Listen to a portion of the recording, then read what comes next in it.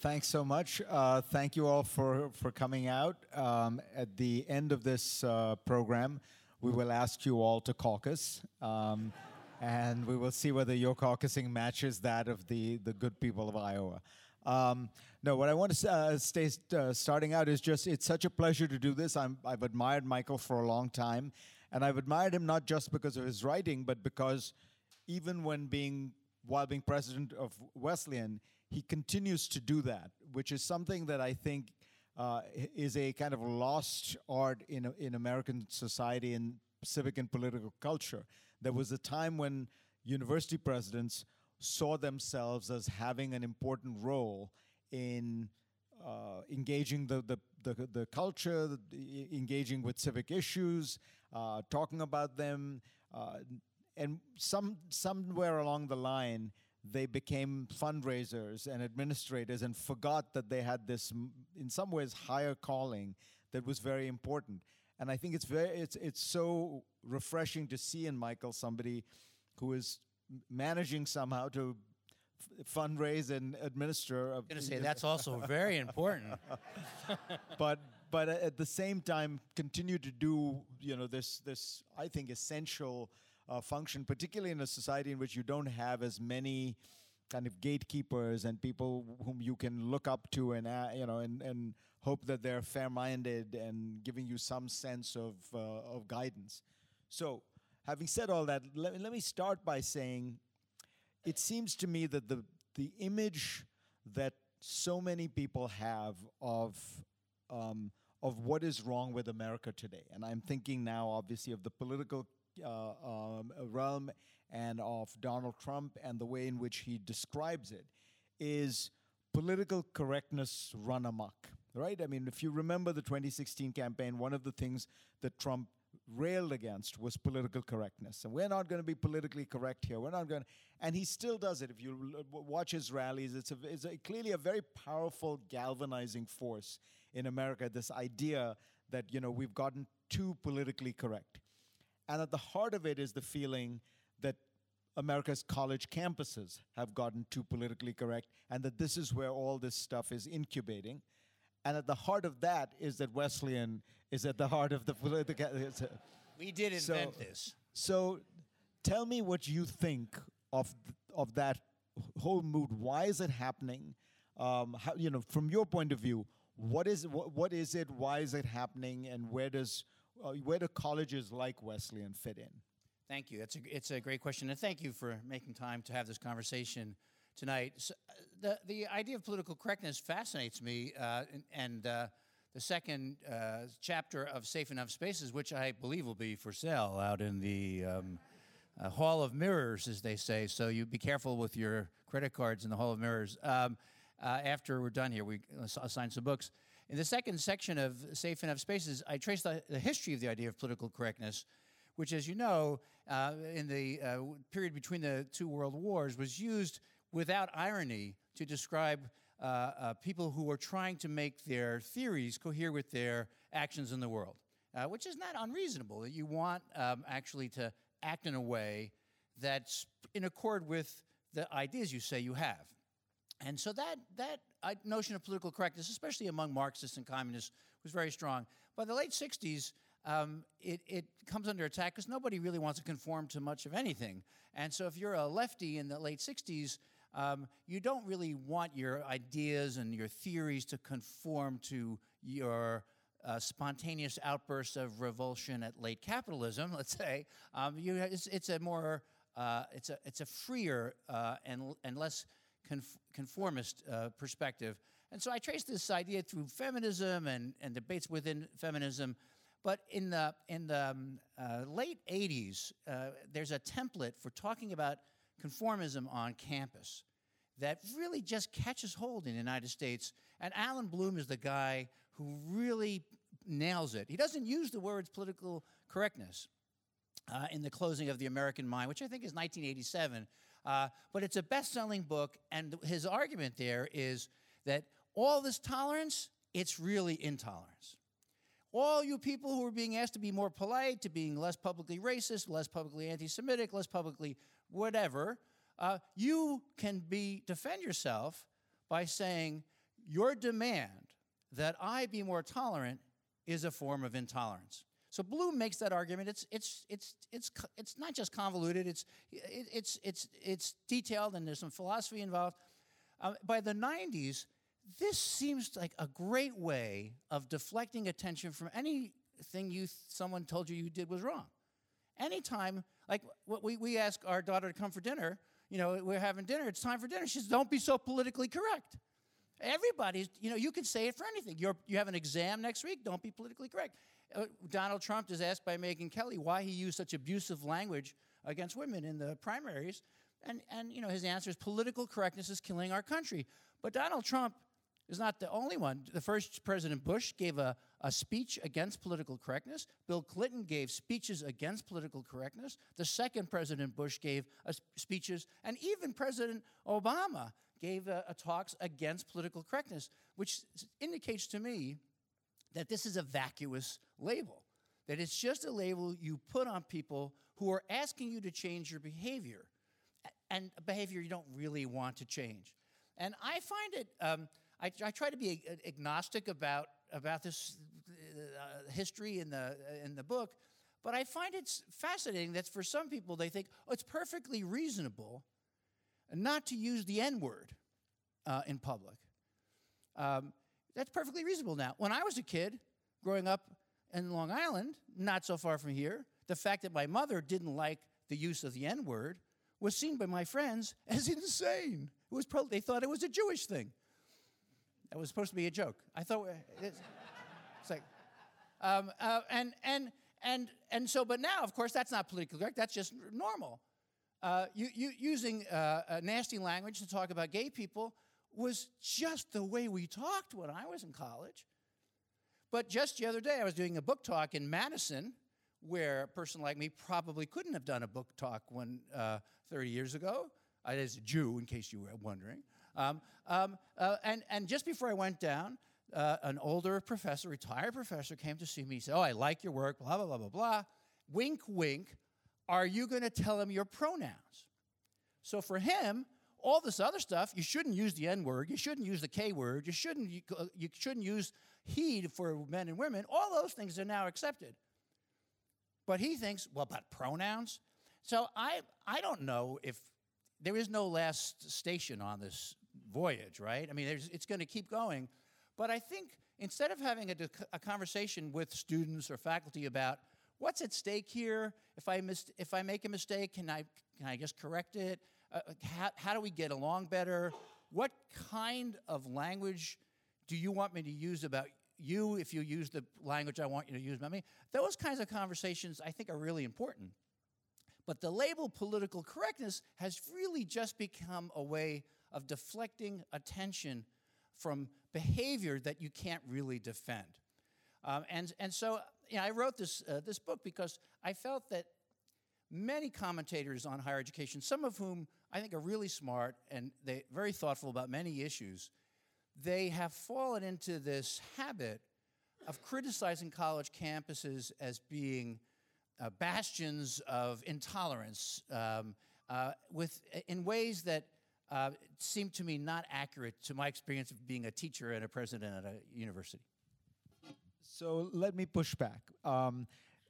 What you describe is fair enough, but I think that the argument that would be made by critics of political correctness is sort of twofold. One, that if you look on college campuses today, first of all, you have an overwhelmingly dominant liberal culture, essentially a monoculture politically, that there's almost no conservative life, there are almost no conservative groups, clubs, and that not only is it, if you take a look at the voting records of most major, certainly Northeastern universities, it's sort of like in 2016, it was 95 Hillary, 5% Trump, or probably 5%, Jeb Bush or something like that. Not even Trump.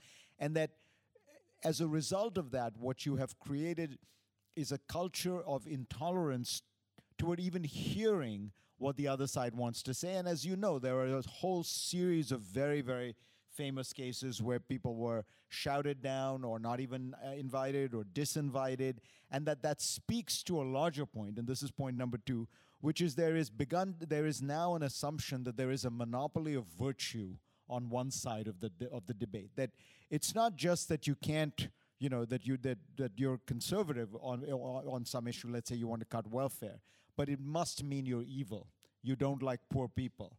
That that it's impossible to have a conversation on political issues where you disagree with somebody, where you're not assuming that the other person is somehow morally inferior, and that this self-righteousness is what allows you to say, I don't need to hear from you. And I have honestly heard this on college campuses where we don't need to hear somebody explaining, why racism is good, as if that is the argument being made when you say you support Donald Trump or whatever it is. And that strikes me as A, anti-intellectual, and B, 63 million people did vote for Donald Trump. Yeah. And so you're, in a sense, saying that you don't want to hear what those people have to say. So I think there are two things there. There's one aspect which I think is really important, is that we don't have enough intellectual diversity on college and university campuses. I mean, I think that and I have at Wesleyan called for an affirmative action program for conservatives, which annoyed everyone, because my friends who supporters of affirmative action, who actually don't like to talk about affirmative action, even if they're supportive, someone said, you sullied the words affirmative action by putting them in proximity to the word conservative. And then the conservatives said, we don't need affirmative action. We have better ideas. All we need is freedom. I do think university presidents and faculty have a responsibility to curate intellectual diversity, to cultivate a campus where a variety of ideas can be encountered. Not all ideas. I mean, I do think it's not worth debating with people whose primary objective is to intimidate or to harass other people. I don't think you don't have that in biology. You don't have to debate you don't have the Flat Earth Society doesn't have to be represented in the geography department. But we do need, I believe, a lot more intellectual diversity on college campuses.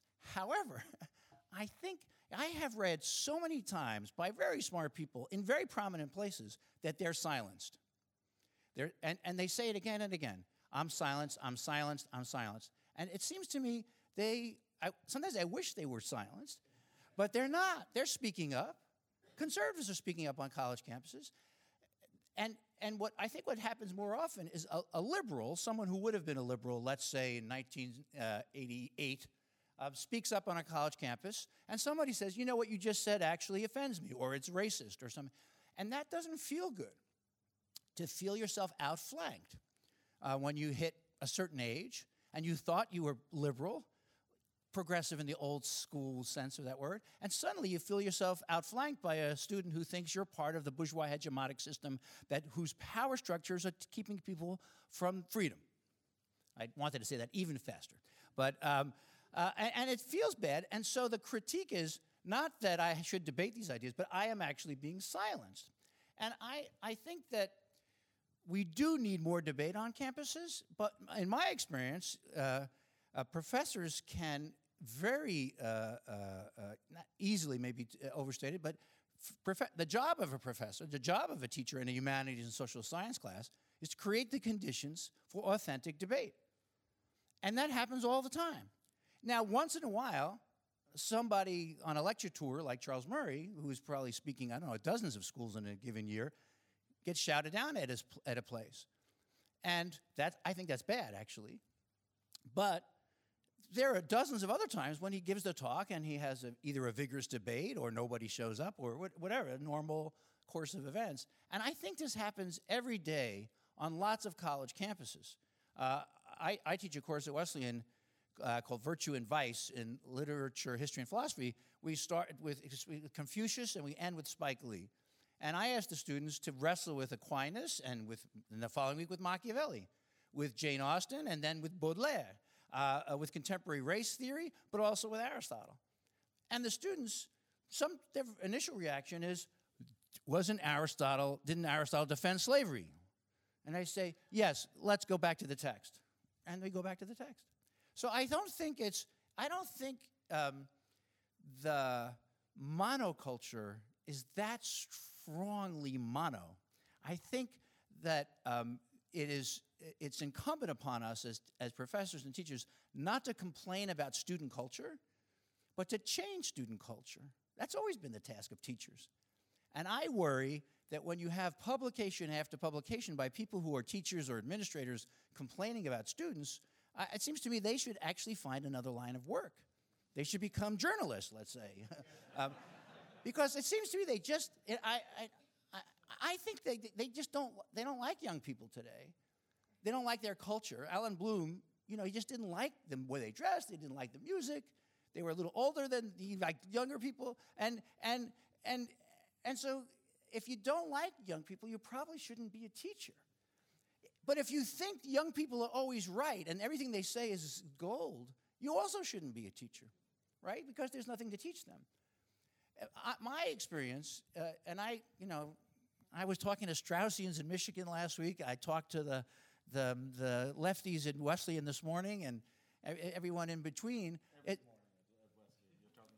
Yeah, well, I would, but this morning I'm teaching a course this semester on the modern and the postmodern, and we're reading Mary Shelley's Frankenstein.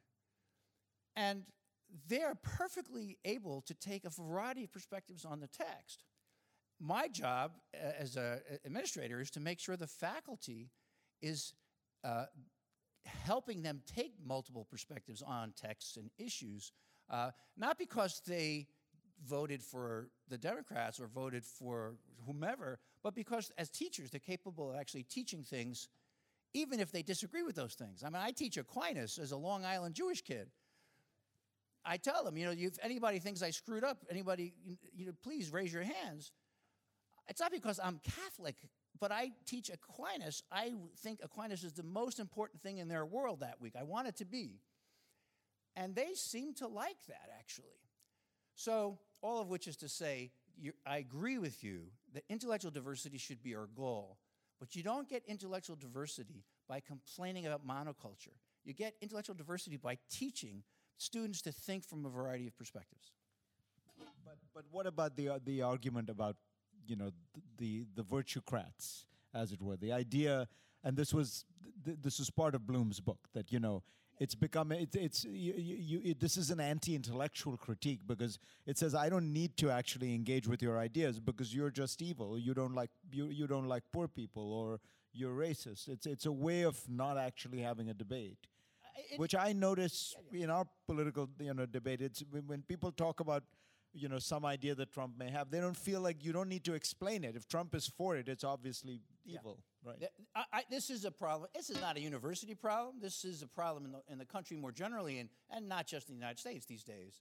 The idea that if I think you're wrong about X, then I don't have to listen to you on A, B, C, D, or anything else. And that's the Aristotle notion, right? If somebody says to me, but Aristotle defended slavery, that means I don't have to take him seriously on anything else. That's a big mistake. And we can argue why that's a mistake. We can show students why that's a mistake, why it will limit their lives if they judge people and culture that way. It will make them anti-democratic as well as anti-intellectual. I mean, I think that's exactly right. But that is not a symptom of intellectual life in America. That's a symptom of the good old anti-intellectual life in America, anti-Semitic, racist life in America, that for over the length of this country's existence has judged people as being incapable of doing certain things because of their gender, the color of their skin. I mean, this is a good old tradition. I wouldn't want to hang this on the professoriate. The professoriate has to push back against this and not participate in the rejection of debate on the basis of predicting what the other guy is going to say. And that's hard, because if I was in Michigan, as I mentioned, and my host said, we put you up on the Facebook page. You never did that before. He said, boy, people at Wesleyan think you're a fascist. And I said, well, as long as there's no such thing as bad publicity. No, I didn't say that. And there are people who say, well, Roth's a fascist because, whatever. I mean, because there's public safety at Wesleyan. But to take that as a sign of student culture generally, I think is a big mistake. Even the person who says that, you can probably have a debate with that person. You could actually probably get them to say, well, when I say you're a fascist, I actually don't mean you're a fascist. I just mean I think you're wrong.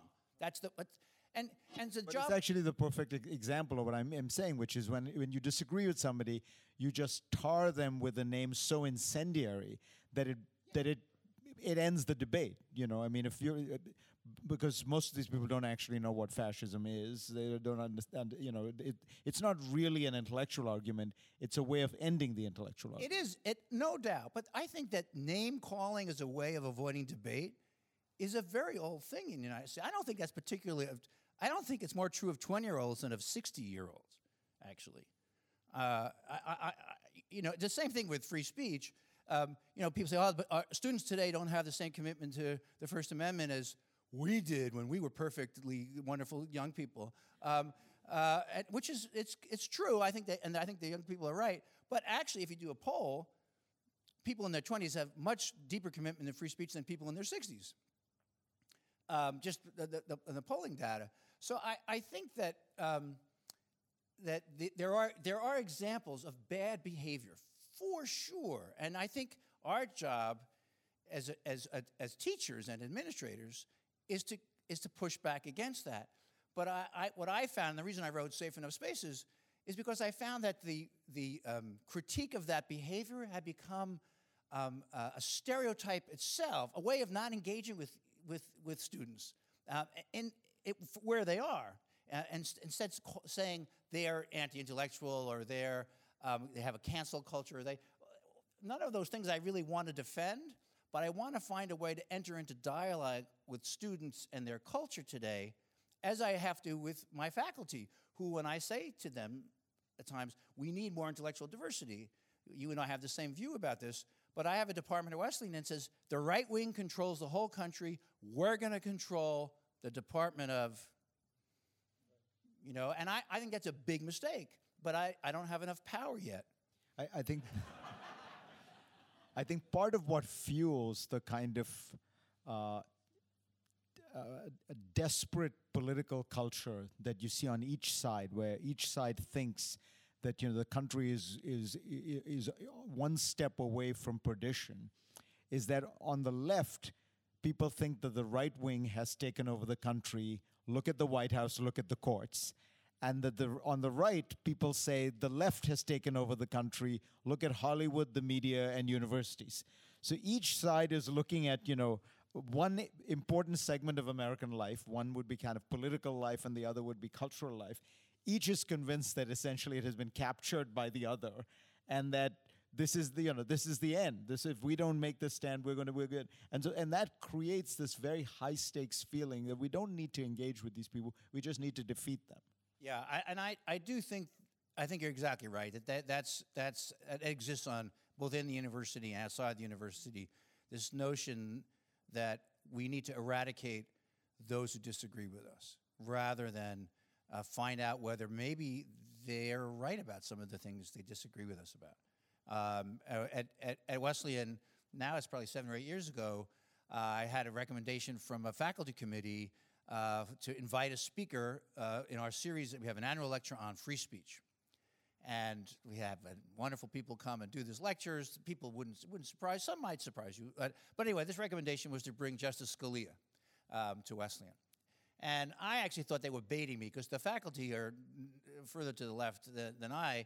And I thought they just wanted to see if I would accept their recommendation. And I thought, I'll accept the recommendation because he'll never come. Because he's very big. That was another joke. You know, in Michigan, they laugh like crazy at that one. I thought he wouldn't come. Supreme Court justices are busy. He wrote back right away and said, Larry Lessig had a great visit to Wesleyan. I'd love to come. Larry Lessig was his clerk. I didn't know that at the time, and very far to the left. So Justice Scalia came, and I had to introduce him. That was my role in this event. If I hadn't had to introduce him, I would have been protesting that he was on campus. Because I would still think that Justice Scalia did more damage to the interpretation of the American Constitution than anyone in the last 100 years. at least. But I could be wrong, right? I could be wrong. So he was going to come to campus. My friends were out there with pots and pans, banging, but not disrupting the talk. He spent the whole day on campus in strong arguments with students, with faculty, and then he gave a public talk. And I introduced him. I put a little footnote to a historian of the American Constitution with whom I know he has a disagreement. That was my little dissonance.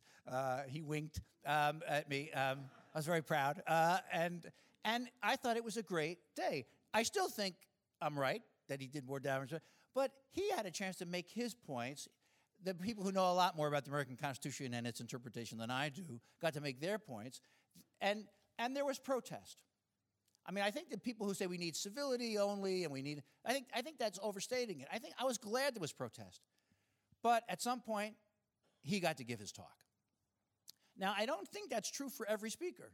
I think that there are some times when you have to deny someone a platform, but I think those times are exceedingly rare, and that it's very important for colleges and universities not to get baited into denying someone a platform which gives them a bigger platform in a way. Yeah, I mean, I think that sometimes people forget that freedom of speech works both ways.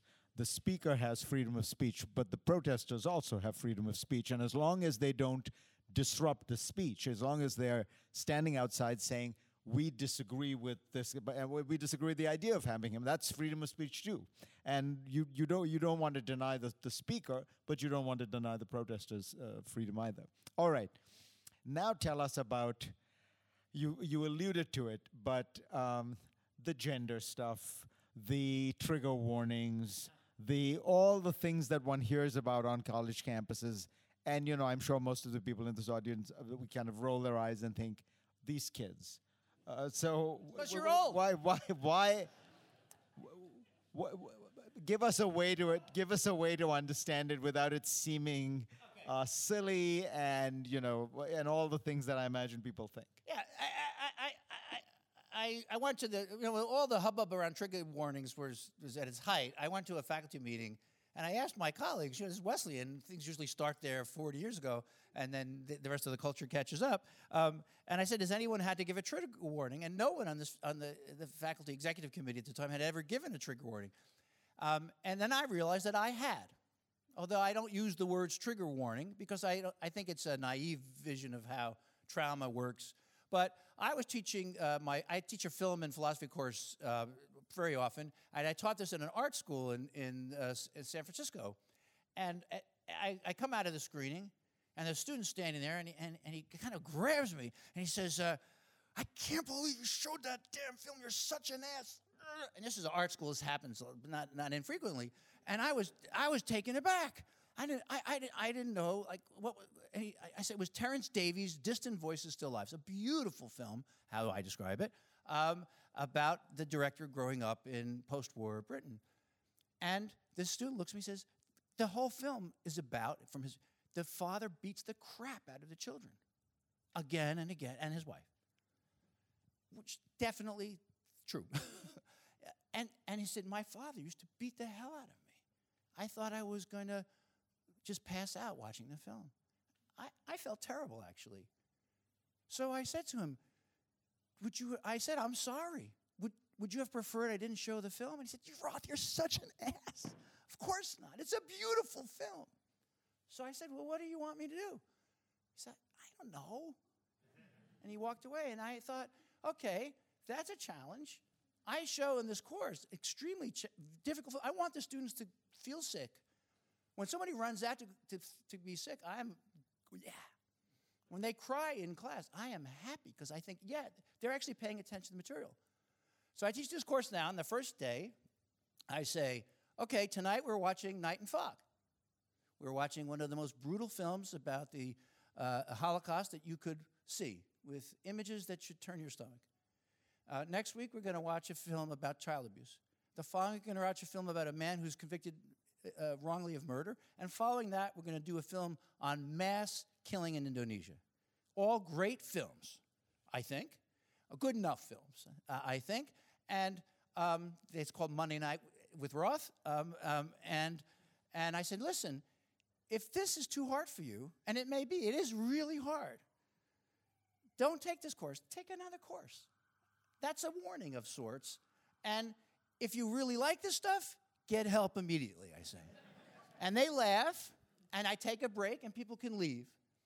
I teach the virtue and vice class. We have a section on virtue signaling. Nobody gets very angry that we do that. We read the conservative authors.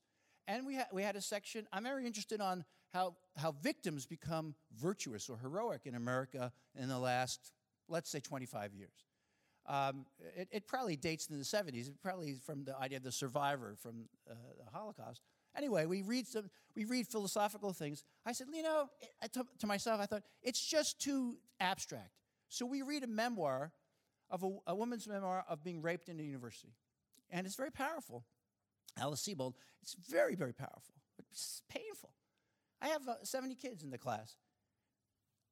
Several of them have had experience with sexual assault.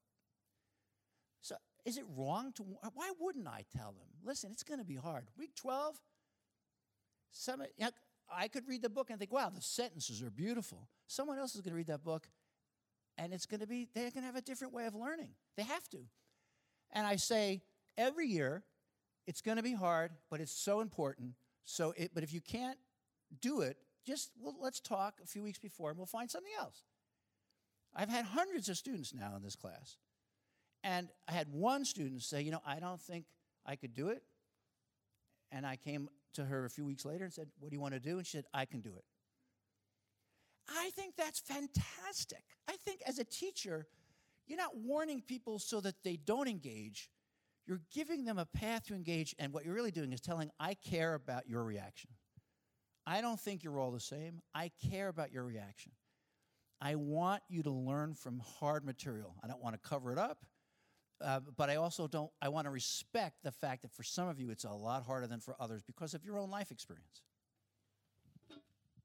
But go on from that to the issue that is at the center of your book, which is safe spaces. Yeah. So, the argument is that these students today want to be sheltered from difficult material. Not difficult often in the sense you mean it, personally traumatic or traumatic in a way that would trigger some kind of personal reaction, but politically difficult because highly disputatious or completely disagreeing with their point of view or celebrating something that they regard as evil. And so they'd rather not read it or they'd rather not talk about it. And the most famous case, just to get your thoughts about this in recent years, of course, has been that example at Yale University, where, just to remind everyone, what happens is it's Halloween, and a dean sends out a note telling everybody,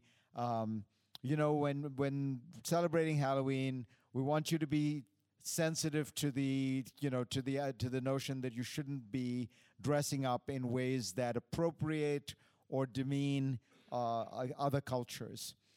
And at that point, another dean, reading this, gets incensed and says, look, and sends out a note saying, well, I actually think the whole point of freedom is you should be free to do whatever you want.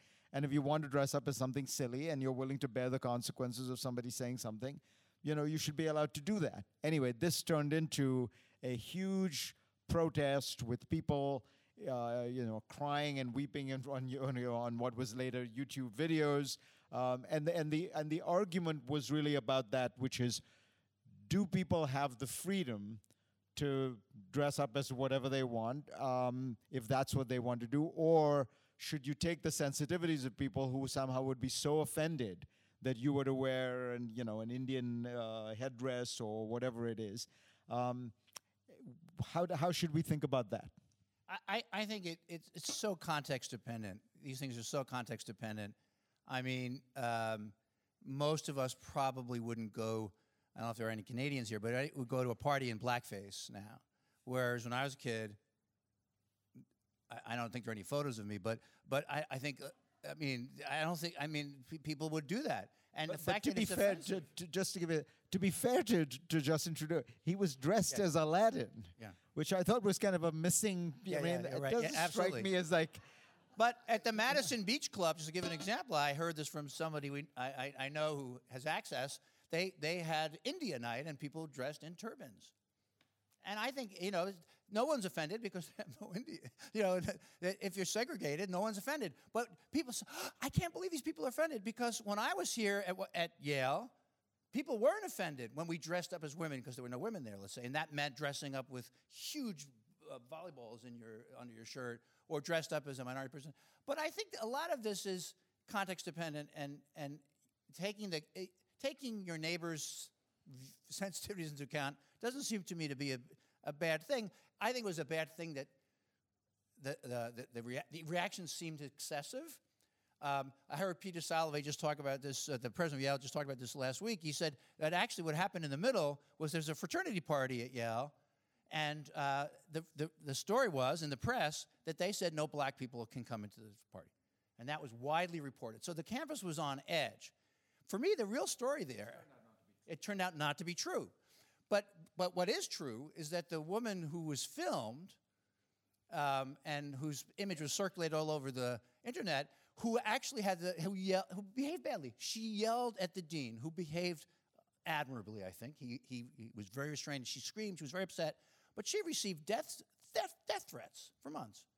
That's, to me, the story. Not that she lost it and you screamed and cursed at the dean and said she wanted to have a home. The real story is that from all over America, people sent her death threats because of that, which is not reported. When Frank Bruni told the story recently in the Times, he never mentioned that. So I wrote him and I said, why don't you mention that? He said, I don't want her to get death threats. That, to me, is much worse than the fact that sometimes kids at universities behave like kids. But I do. So I think there's a way in which you can play to encourage the sensitivities of students in such a way as to weaken them. And that's, I think, John Haidt's the point, and Greg Lugaro's book in the Coddling of the American Mind, a book I don't like very much, but it has some very good things in it. And one of the good things it has, to my mind, is that part of what we do as teachers is to build resilience, or we should do. And one of the reasons we need intellectual diversity is so that professors can help build resilience with students, because many people won't do it on their own. And if they could do it on their own, they probably shouldn't pay all that money to go to a school. I mean, that's our job as teachers, to help them build resilience. And I think we hired the military veterans to teach courses. We have a Colonel Cassidy who's teaching in Erica's department in political science, and his first year, he was invited to the lefties professor's course at Wesleyan on Islamophobia. And he told me the story. He said he got to the class, and everybody was very suspicious of him. He just came back from Afghanistan, just retired. He has a PhD, and he's a very interesting intellectual, but he's just come out of the service. And they said, well, we're glad you're here, because last week we just were looking at the Abu Ghraib photographs and talking about torture that American soldiers did to, and et cetera, et cetera. And all the students were like, yeah. He said, well, I'm really glad I'm here too, because I actually was an interrogator. And he said the whole class moved, like they all took 2 steps back. Simon Says, they're all like, And then he taught the class for 90 minutes and talked about what his perspective on this was, ethically, politically, professionally. And at the end of the class, people asked questions. They wanted to talk more. And there would have been a way to encourage those students to close up their ears. But there is also a way of getting those students to listen, not to agree that Colonel Cassidy's right about everything, but to listen to a point of view they would never hear elsewhere. And that's what you want at college. That's what we got, right? Fareed wrote a brilliant book on liberal education. I mean, he loves liberal arts education. And one of the things you talk about in that book is the ways in which the whole world gets so much bigger and richer and more interesting. And that's our task on a college campus, not to complain about students, but nor to just placate them so they become as narrow as they were when they got there. We need to help. We say we want them to transform, but that means to take into consideration ideas and art and cultures that they never would encounter elsewhere.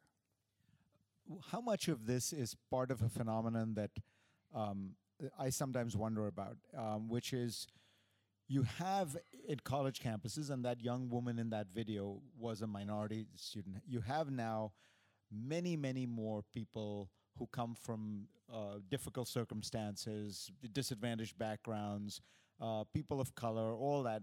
And they come into these places and they feel in some way out of place. I don't know why this never happened to me, but I was a scholarship kid from India, plumped in the middle of Yale. I felt totally at home. But I guess this is not a typical reaction. And to be fair, I came from a very good middle-class family, educated, so there, even though it seemed like there was a cultural barrier, I had built up a lot of intellectual and social capital that would allow me to handle a situation like that. A lot of people haven't. And how much of this is sort of like, it's almost a dialogue between the deaf and the dumb, where these new entrants are saying, we're feeling very ill at ease here, and we need something that makes us more comfortable. And that is then translated into, don't disagree with me, don't bring Ann Coulter to speak at my school. And then people saying, you're anti-intellectual, you don't really, Does that feel like there's something there? Absolutely. So there's been a shift, and there's the first part of Safe Enough Spaces. There's a shift from talking about just getting more numbers of underrepresented groups to having people feel included. So when I started as president of Wesleyan in 2007, we had an Office of Diversity. And now we have an Office of Equity and Inclusion. Because the students said to us, you know why Roth, you just brought us to Wesleyan so we have more people of color on the website. You just want to parade us around and so you feel better, your liberal conscience feels better, because we don't really feel included. And I had some sympathy with that, because I was a student at Wesleyan and I started in 1975. I had never met anyone who'd gone to a private school who hadn't been thrown out of public school, and so I met. No, I just didn't know anybody. I mean, I met these kids. They said they went to, Exeter. And I was like, oh, wow, you must have done something really bad. They sent you all the way up there. And it just was so foreign to me. So my reaction was to have a big chip on my shoulders, like, I'm going to show you're not as smart as you think. But no, I went to a crappy school, high school, so I had a lot of work to do to get that chip off my shoulder. Students today sometimes expect and sometimes get administrators to say to them, you really don't fit in. We have to help you fit in more because you don't fit in. Rather than, as I would prefer to have as our teaching, is to have students realize there's so much stuff here you could take. There's so many resources at this university that you can take. And because rich people know how to take stuff, right? I mean, rich kids, they know how to take stuff. They do it all the time. That's what they're good at. But poor kids, they often think, well, that must not be for me. And we heard, my wife Kari's here in the front, teachers at Wesleyan, we heard a graduation speaker at Pomona College, where our daughter went last year. This kid said he was a low-income kid from North Carolina. He had nothing. He didn't know where Pomona was. He just got a scholarship. He was in California. That seemed like a good deal. And then the first year, he was lost as could be, didn't know anything. And then he realized he wanted to learn Arabic. They sent him to North Africa. He wanted to do something else. They got him an internship. And then he said, what did I get from Pomona? I realize now what a $2 billion endowment gets you. And everybody laughed, because he said, as a low-income kid, I could take resources. He said, I'm graduating debt-free, and I have a job. African-American kid from North Carolina, I think it was, and he said he was selling watermelons on the side of the road with his sister, and there she is in the audience. His mother's crying. We're crying. I'm going to cry. And did he need to feel included? He needed to feel included enough to take advantage of the institution. And that's what I want our students to say, I could take advantage of Wesleyan. I can use it to get a job. I can use it to learn a language. I can use it to go to museums. I can use it. And what we have to do, I think, is to say, not that you're included, but you have the right to take as much as you can from this education while you're here, and then turn it into something when you leave. And that's my book on liberal education beyond the university says it's not about how included you feel at school that matters, how much fun you have at school that matters. What matters is what you take with you when you leave and what you're going to do with it. And what I love to see at Wesleyan are these kids who come. We have these Questbridge scholars who come with nothing. They have, I had a kid this year who he didn't have shoes. He had like the sandals on his feet. So we have to go buy him stuff. But then we have to teach him you can actually go get things. Because this is a place that wants you to use us so that you can have a bigger, richer, more fulfilling life and make a contribution to other people. All right, I'm going to open it up now. My only rule is you cannot ask Michael how to get your kid or grandkid into Wesleyan. I will give you the answer to that. Having served on a university board, if you want to get a child into college, have a daughter, move to Arkansas, have her be interested in science, and have her play some exotic sport like fencing. And I think that's yeah. All right, sir. I'm a little confused about your reaction about incivility. I mean, you sort of suggested that it's okay to lack civility under certain circumstances. I think the latest example of boorish behavior was Georgetown Law, where the students shouted down a speaker who was the head of Homeland Security. Now they're contending that they should be immune from any disciplinary action because that would interfere with their freedom of speech. Why can't universities say, look, you want to come here, these are the rules in terms of how you behave, and if you don't follow those rules, you're out. Just like, for example, I assume Wesleyan still has a honor code where if you cheat on an exam, you're out. Well, why isn't this as just a big a threat to university as some of the other things which, Yeah, that's a great question. So I think that universities should enforce their disciplinary code. So Wesleyan, I guess I can just tell you, it's not a secret. In the spring, we have a rival day when the students who've been accepted come, and now they're in the driver's seat. They can choose the college they want to go to, And so we have events for and I give speeches. Every year now, when I give the speech, there's a protest. There has to be. There has to be one. And it's smart. It's a good time to leverage the. So our rules are they can protest, but they can't stop me from speaking. And once or twice they have stopped me from speaking, and then there are disciplinary consequences. At Wesleyan, you ratchet it up. There's a point system, and if you have more than X number of points, you're suspended. So I think schools that don't enforce that are undermining their own legitimacy. However, I do think boisterous protest is also protected by free speech, and that civility. I just think sometimes it sounds like a middle class dining room behavior, if you want free speech, you have to also have political theater, and you have to have incivility, and it doesn't only come from students; it can come from other kinds or from leftist students. It comes from various sectors. I had a group of students who asked me to condemn a conservative group that was using a template from National Conservative Organization it was called the Affirmative Action Bake Sale, and this was a national template that some students at Wesleyan, conservative students, used, and you set up a cupcake stand and you sell the cupcakes. If you're black, it's 25 cents. If you're white, it's $1. It's and it's meant as a critique of affirmative action. So a group of African American students came to see me and said, "This is racist." I actually think it is racist, and I should stop it. I said, "Well, I think it's racist. They don't think it's racist." There were students in color involved on the other side too, actually. And I said, "You should go and argue with them." They said, "Well, we want you to condemn it." I said, "Well, I don't agree with it, but I'm not going to say that publicly because they're students. It's political theater, but it wasn't civil." Actually, it was meant to be nasty. The apartheid wall at Wesleyan is not civil. When it goes up, I don't like it. It's meant to make me annoyed. It annoys me. But, I think they have the right to do that. They don't have the right to do the heckler's veto. And if they do that, they should be punished according to the rules of the school. Each school has its own. It sounds like you give them, 3 or 4 shots at it before anything bad happens. Well, I wouldn't put it that way. I mean, I think we have a calibrated system. And it is true that. I mean, I have a view that it's a Machiavelli thing. If you just shoot a couple of people, everybody gets in line. It doesn't even have to be the right people. But that view does not prevail. That view hasn't prevailed at Wesleyan. There was. I'll let you call him. Ma'am, at the back there, yeah.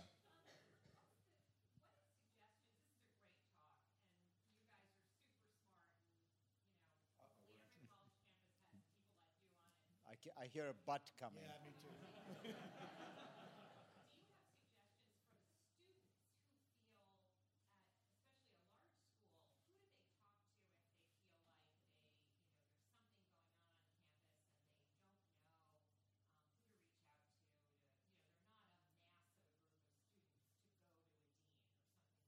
Yeah, it's a great question.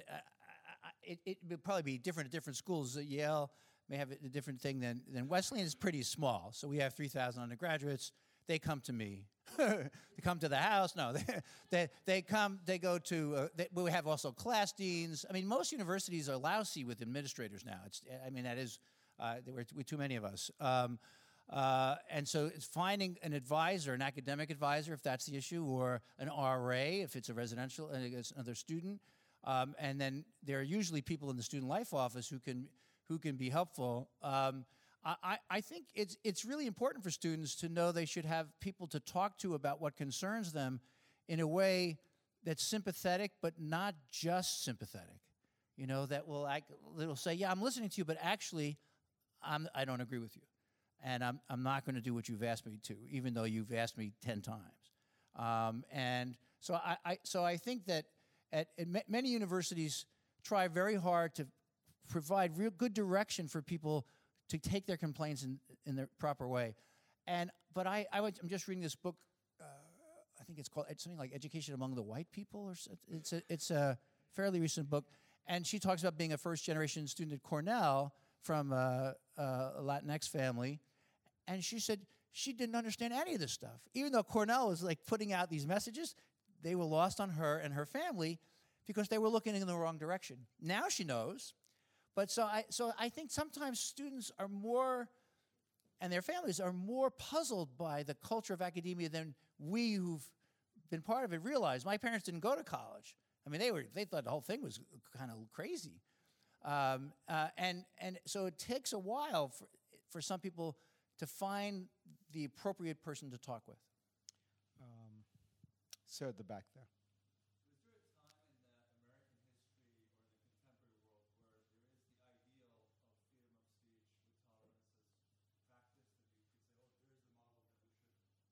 say, oh, there's the model that we should aspire to? Not that I know of. I mean, it depends on your politics, what the model is, right?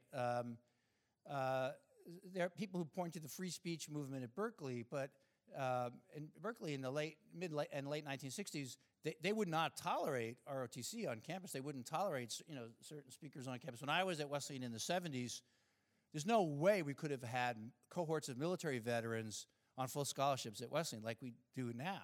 I mean, the students would have shut it down. I think what has happened with free speech in the last 25 years, it is that in the courts is that it has become framed with the libertarian perspective that has, people have said, weaponized free speech, so that almost everything one does can be coded as speech and therefore be protected. In Connecticut, there is a lawsuit right now. The guy's making guns on a laser printer without serial numbers, and he just said, "Well, it's my art. It's a working gun," but he says it's my freedom of speech. And I think that the kind of what I call for in the book is respecting freedom of speech, but being vigilant about protecting especially vulnerable populations from intimidation and harassment, not from disagreement. I mean, I use this phrase, safe enough spaces, as a title. It's kind of a joke because, in this crowd, you probably know, the psychoanalysts in the 50s, right? They had the good enough mother, right? The mother who didn't make you psychotic. It's supposed to, they became the good enough parent because fathers didn't parent in the 50s, but in the 60s, it became the good enough parent, a parent that wouldn't make you crazy. Because if you try too hard to have perfect free speech or perfect children, you're going to make them crazy. And if you said, go learn the laws of physics, go and play in Lexington Avenue with a blindfold, that's not going to work so well either. So I think that free speech works really well when you have intellectual diversity and you have concern that vulnerable people are not victimized by people who have megaphones and radio stations and newspapers. and the ability to do advertising. Erica's group, the Wesleyan Media Project, just published its results of, the 2 billionaires have accounted for a huge percentage of political advertising because they have freedom of speech. But their freedom of speech actually is different than mine because they have power. And so I think finding a balance between intellectual diversity and protection from abuse, that's my goal.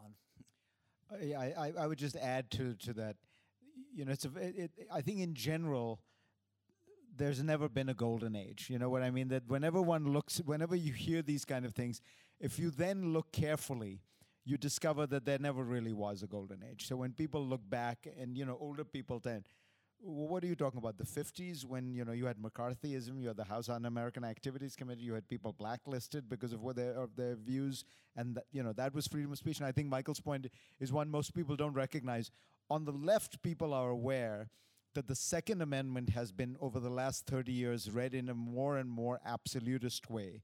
But it actually mirrors a similar movement with the First Amendment. Both amendments in the 1950s were regarded as ones in which the government had lots of leeway to regulate. Think about all the stuff that was done in the 50s regarding anti-communism. And before, you can go back to the Alien and Sedition Acts. The government always regulated free speech. In the 60s, there began to be this purist libertarian interpretation of the First Amendment, which then produced a reaction among conservatives saying, well, if you're going to have a libertarian interpretation of the First Amendment, why shouldn't we have a similar purist interpretation of the Second Amendment? And that is why there's a wonderful book on this by Akhil Reed-Amar at Yale. Whenever you look back, it turns out the period you're looking at that you thought of as being so civil or whatever it was. I mean, when I was in college, to your point of incivility, there were massive protests about apartheid. There were shanties. There were huge protests about people now forget, the aid to the Nicaraguan Contras. On both sides, there were these huge clashes that would take place. And most of the time, the speaker was allowed to speak, but not always. So.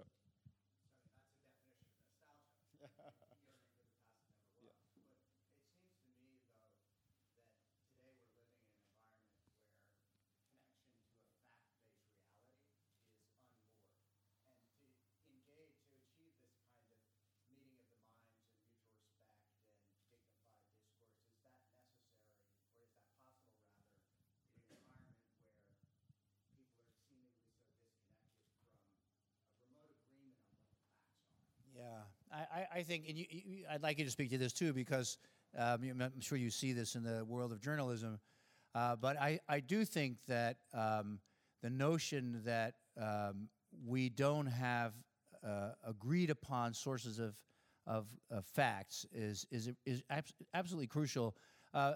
Stephen Shapeman, a great historian of science, has written recently about this idea that we need more science because science will give us more facts. He said, no, actually, he doesn't think we need more science. Is that you're never going to, he says, I'm never going to know enough about climate science to make an intelligent scientific judgment. And this is a guy who's written on history of science his whole career. He's got a background in molecular biology, but he doesn't have a background in other things. But he knows that when most of the scientists at the key scientific institutes have the same conclusions, that he has faith in them. And if you find the Institute of Climate Science in, in West Texas that has 6 guys working on it, or the anti-vaccination group in Williamsburg, you may not have the same confidence in them as you have in the National Institute of Health.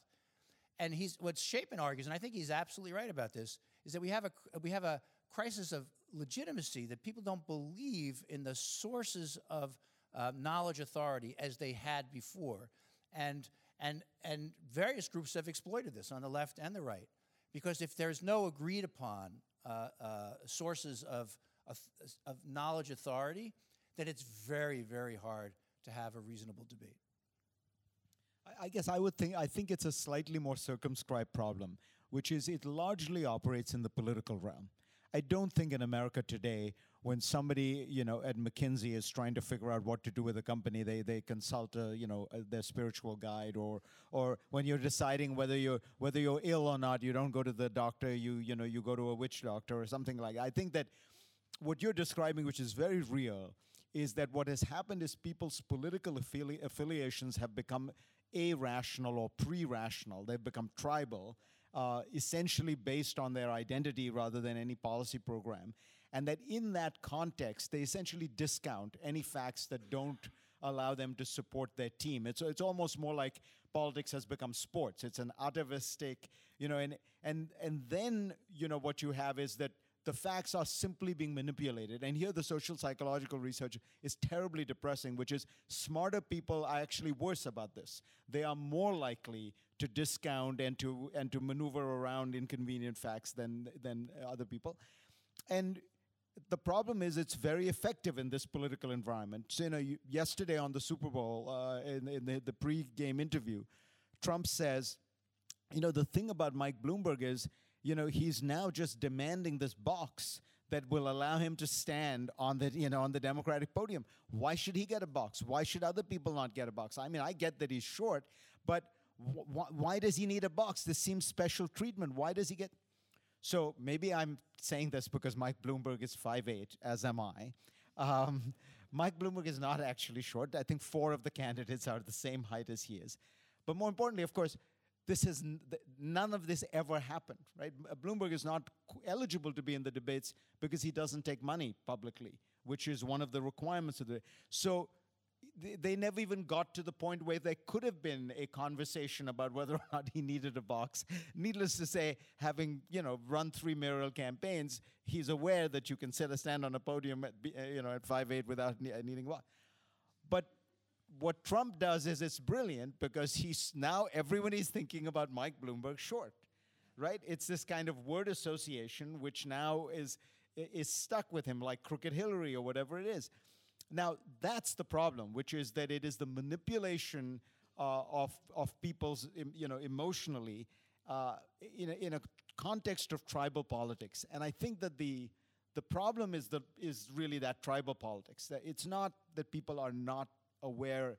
I don't think we have become an anti-rational or anti-truth culture. It's just that we have become so tribal politically.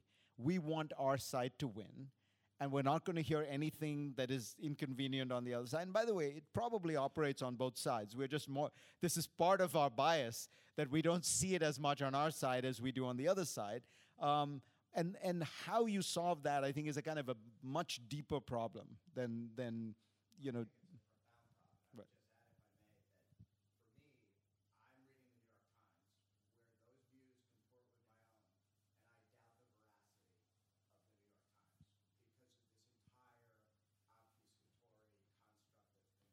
Yeah.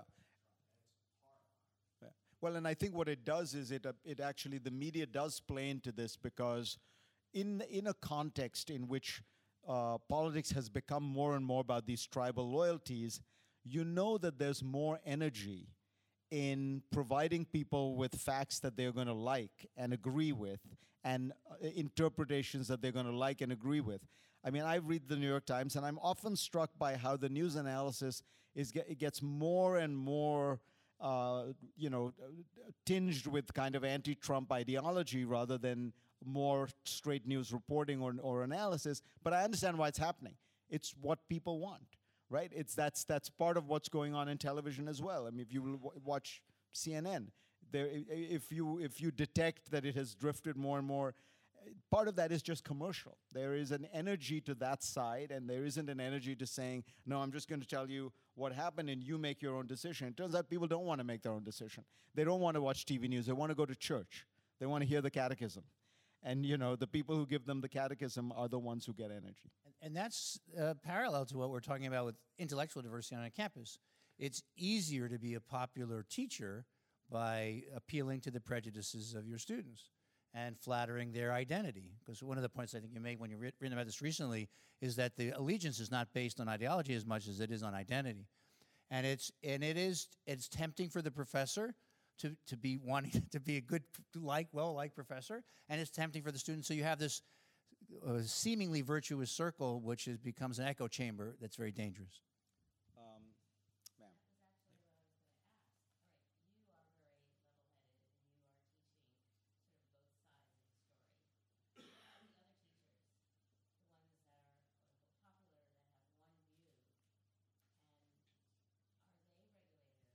Well, yeah.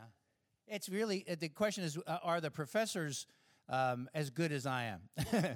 No. In other words, are professors trying to give different sides of the story? I don't think my students should know whether I like Aquinas more than Rousseau or Marx more than Virginia Woolf until the last week, and give them a little hint about where my views are.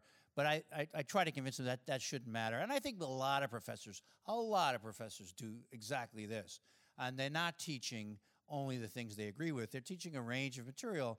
I mean, because you teach things from the ancient world to the contemporary world, and these things are still being taught all over the country. And so I do think that it's really important for professors to look for their own biases. And one of the reasons I to call for this affirmative action program for conservatives, it's not for the 10 speakers we'll have or the 2 or 3 extra professors we have who are conservative. It's to create a conversation so that people start thinking, gee, maybe my course is not as open-ended as I thought. Because I thought my course 10 years ago was pretty open-ended.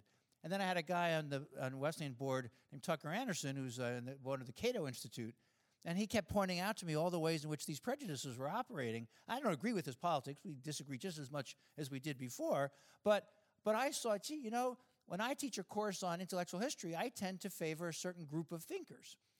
And I should give different perspectives on those thinkers. And when I got a group of students together at Wesleyan who were all conservative or religious students, they asked them how they were doing in class, whether they felt picked on by professors. The religious students, like the athletes actually, felt condescended to in many of their classes.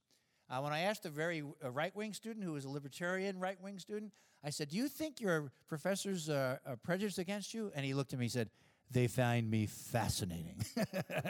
He says, they love to debate with me. And so I think that creating a conversation about whether these prejudices are there is a very important step to dissolving those prejudices. Let's move on. So, this is going to be the last question.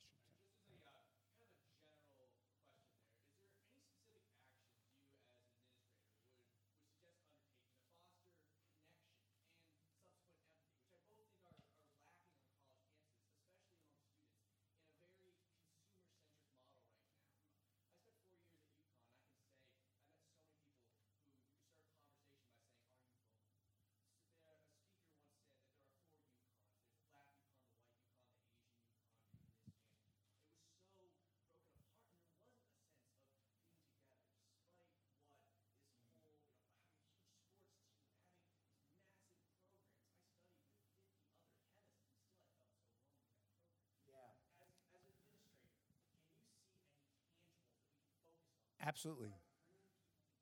Absolutely. And I think, I spent most of my career at small places, so it's easier. I think at large universities, it's a different kind of challenge. Many of those large universities have smaller units within them, and that facilitates this. But I think America in the last 20 years has become a much more segregated place, not just by race, but by income, and inequality is so rampant off campus. But on campus, you might have a student who's there, a Questbridge student who has no resources at all, would be homeless if not for the university, living with someone whose parents' name is on the building. And that's not going to happen very often when they leave. Our job is to make sure they aren't just side by side, that there are things that they do together that get them to talk to each other and to create a sense of connectivity. And what can we do in that regard? We have to tread lightly because, these are not just Wesleyan students, but all undergraduates. The last thing they want is to have Grandpa Mike telling them, I'm having a big party at my house and I'm going to have everybody talk to each other. It's not going to work, right? But you create with people closer to their own experience possibilities for sharing life experiences and ideologies and aspirations that they wouldn't share elsewhere. And where does that happen? It happens on sports teams at small colleges where people have to play together. It happens in intramural sports. It happens in theater and music all the time at a place like Wesleyan, where every night there's a show the students are putting on, right? And I've gone through this whole evening, and I haven't used the words Lin-Manuel Miranda. And I will be fined if I now I won't be, because when you work in a student theater, you get to work with people from all different fields, and I think that experience of discovering people you wouldn't discover elsewhere, making connections to people you wouldn't meet elsewhere, is one of the ways that a liberal education becomes so vital for the rest of your life. I think I have a slightly darker view or more tragic view of what has happened on college campuses in this regard, which is I do think if you look at that Yale incident, I was on the board of Yale, so I know a little bit about what happens. And the students then come up and demand that the university should do something about all this. And so what does the university do, which is what universities always do in these situations? Most administrators are not as brave as Michael. They say we'll give more money to Latin American studies and Latin American house and African American house, which of course pulls the campus further and further apart, because already you have too much, in my opinion, retreating to kind of these segregated spaces that are ethnically defined or racially defined or national origin defined. It comes out of a good place. It comes out of a place where people came to places like Yale and felt like, I'm ill at ease, I need a place to go, and so you're going to create a foreign students house. And Hillel started as that, for Jewish students.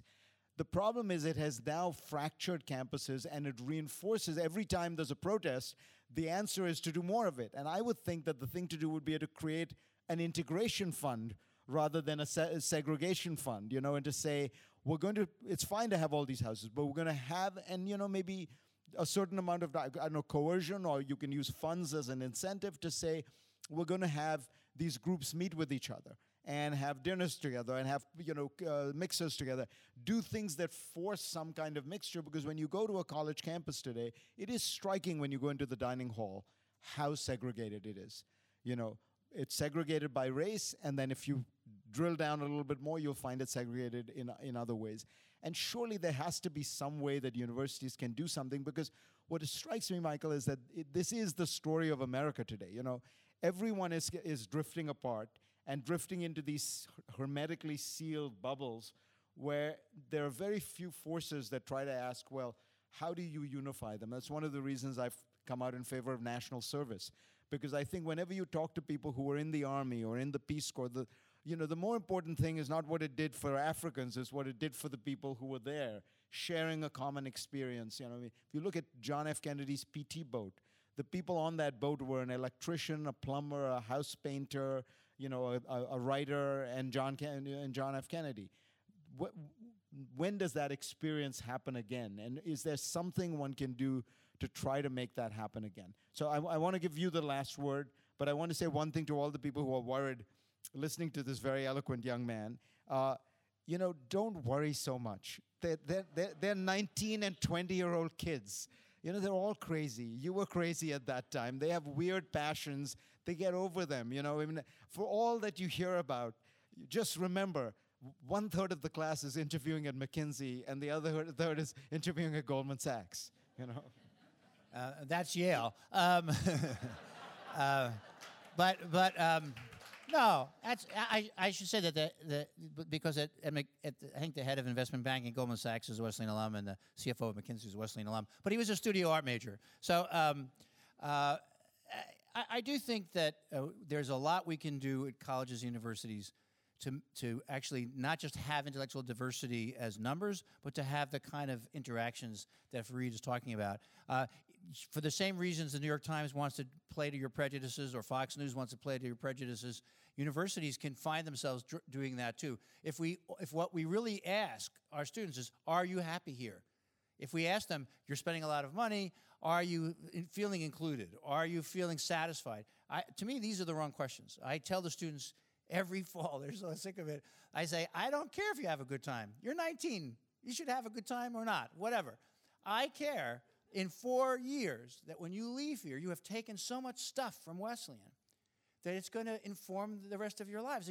Friendships, and they do make friendships across ethnic groups and economic barriers. Don't be fooled by the cosmetics of the lunchroom, and because you hear stories of this all the time of kids, families discovering people from all over the world that they otherwise wouldn't have met. And what's educative about this is that they can find a way to not just encounter difference, but to think about how difference can inform their own lives, how they can continue to seek out a diversity of ideas after they leave the college campus. If they go to work for McKinsey or Goldman Sachs, or if they go to work for the Metropolitan Museum of Art, or they go to work in a low-income school in central Brooklyn, but they continue to try to learn and not try to just find their tribe. I can't, because one last thing. I just came from a memorial service right before this for Gilbert Parker, who was an agent on Broadway for a long, long time. And it was so moving. A guy got up there who met Parker, they call him,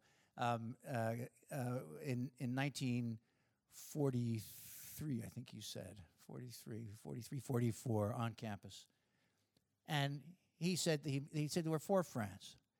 And he said they realized eventually they liked music, they didn't like sports, they liked language, and they finally realized they were all gay. They all had girlfriends just in case somebody could find out, but they were all gay. They were friends for 72 years.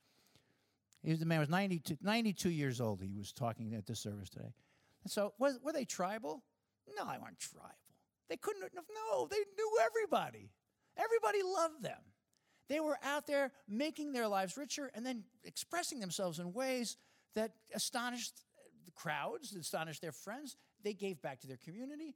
But they also had these 4 musketeers who gave each other comfort and solidarity and had certain experiences in common.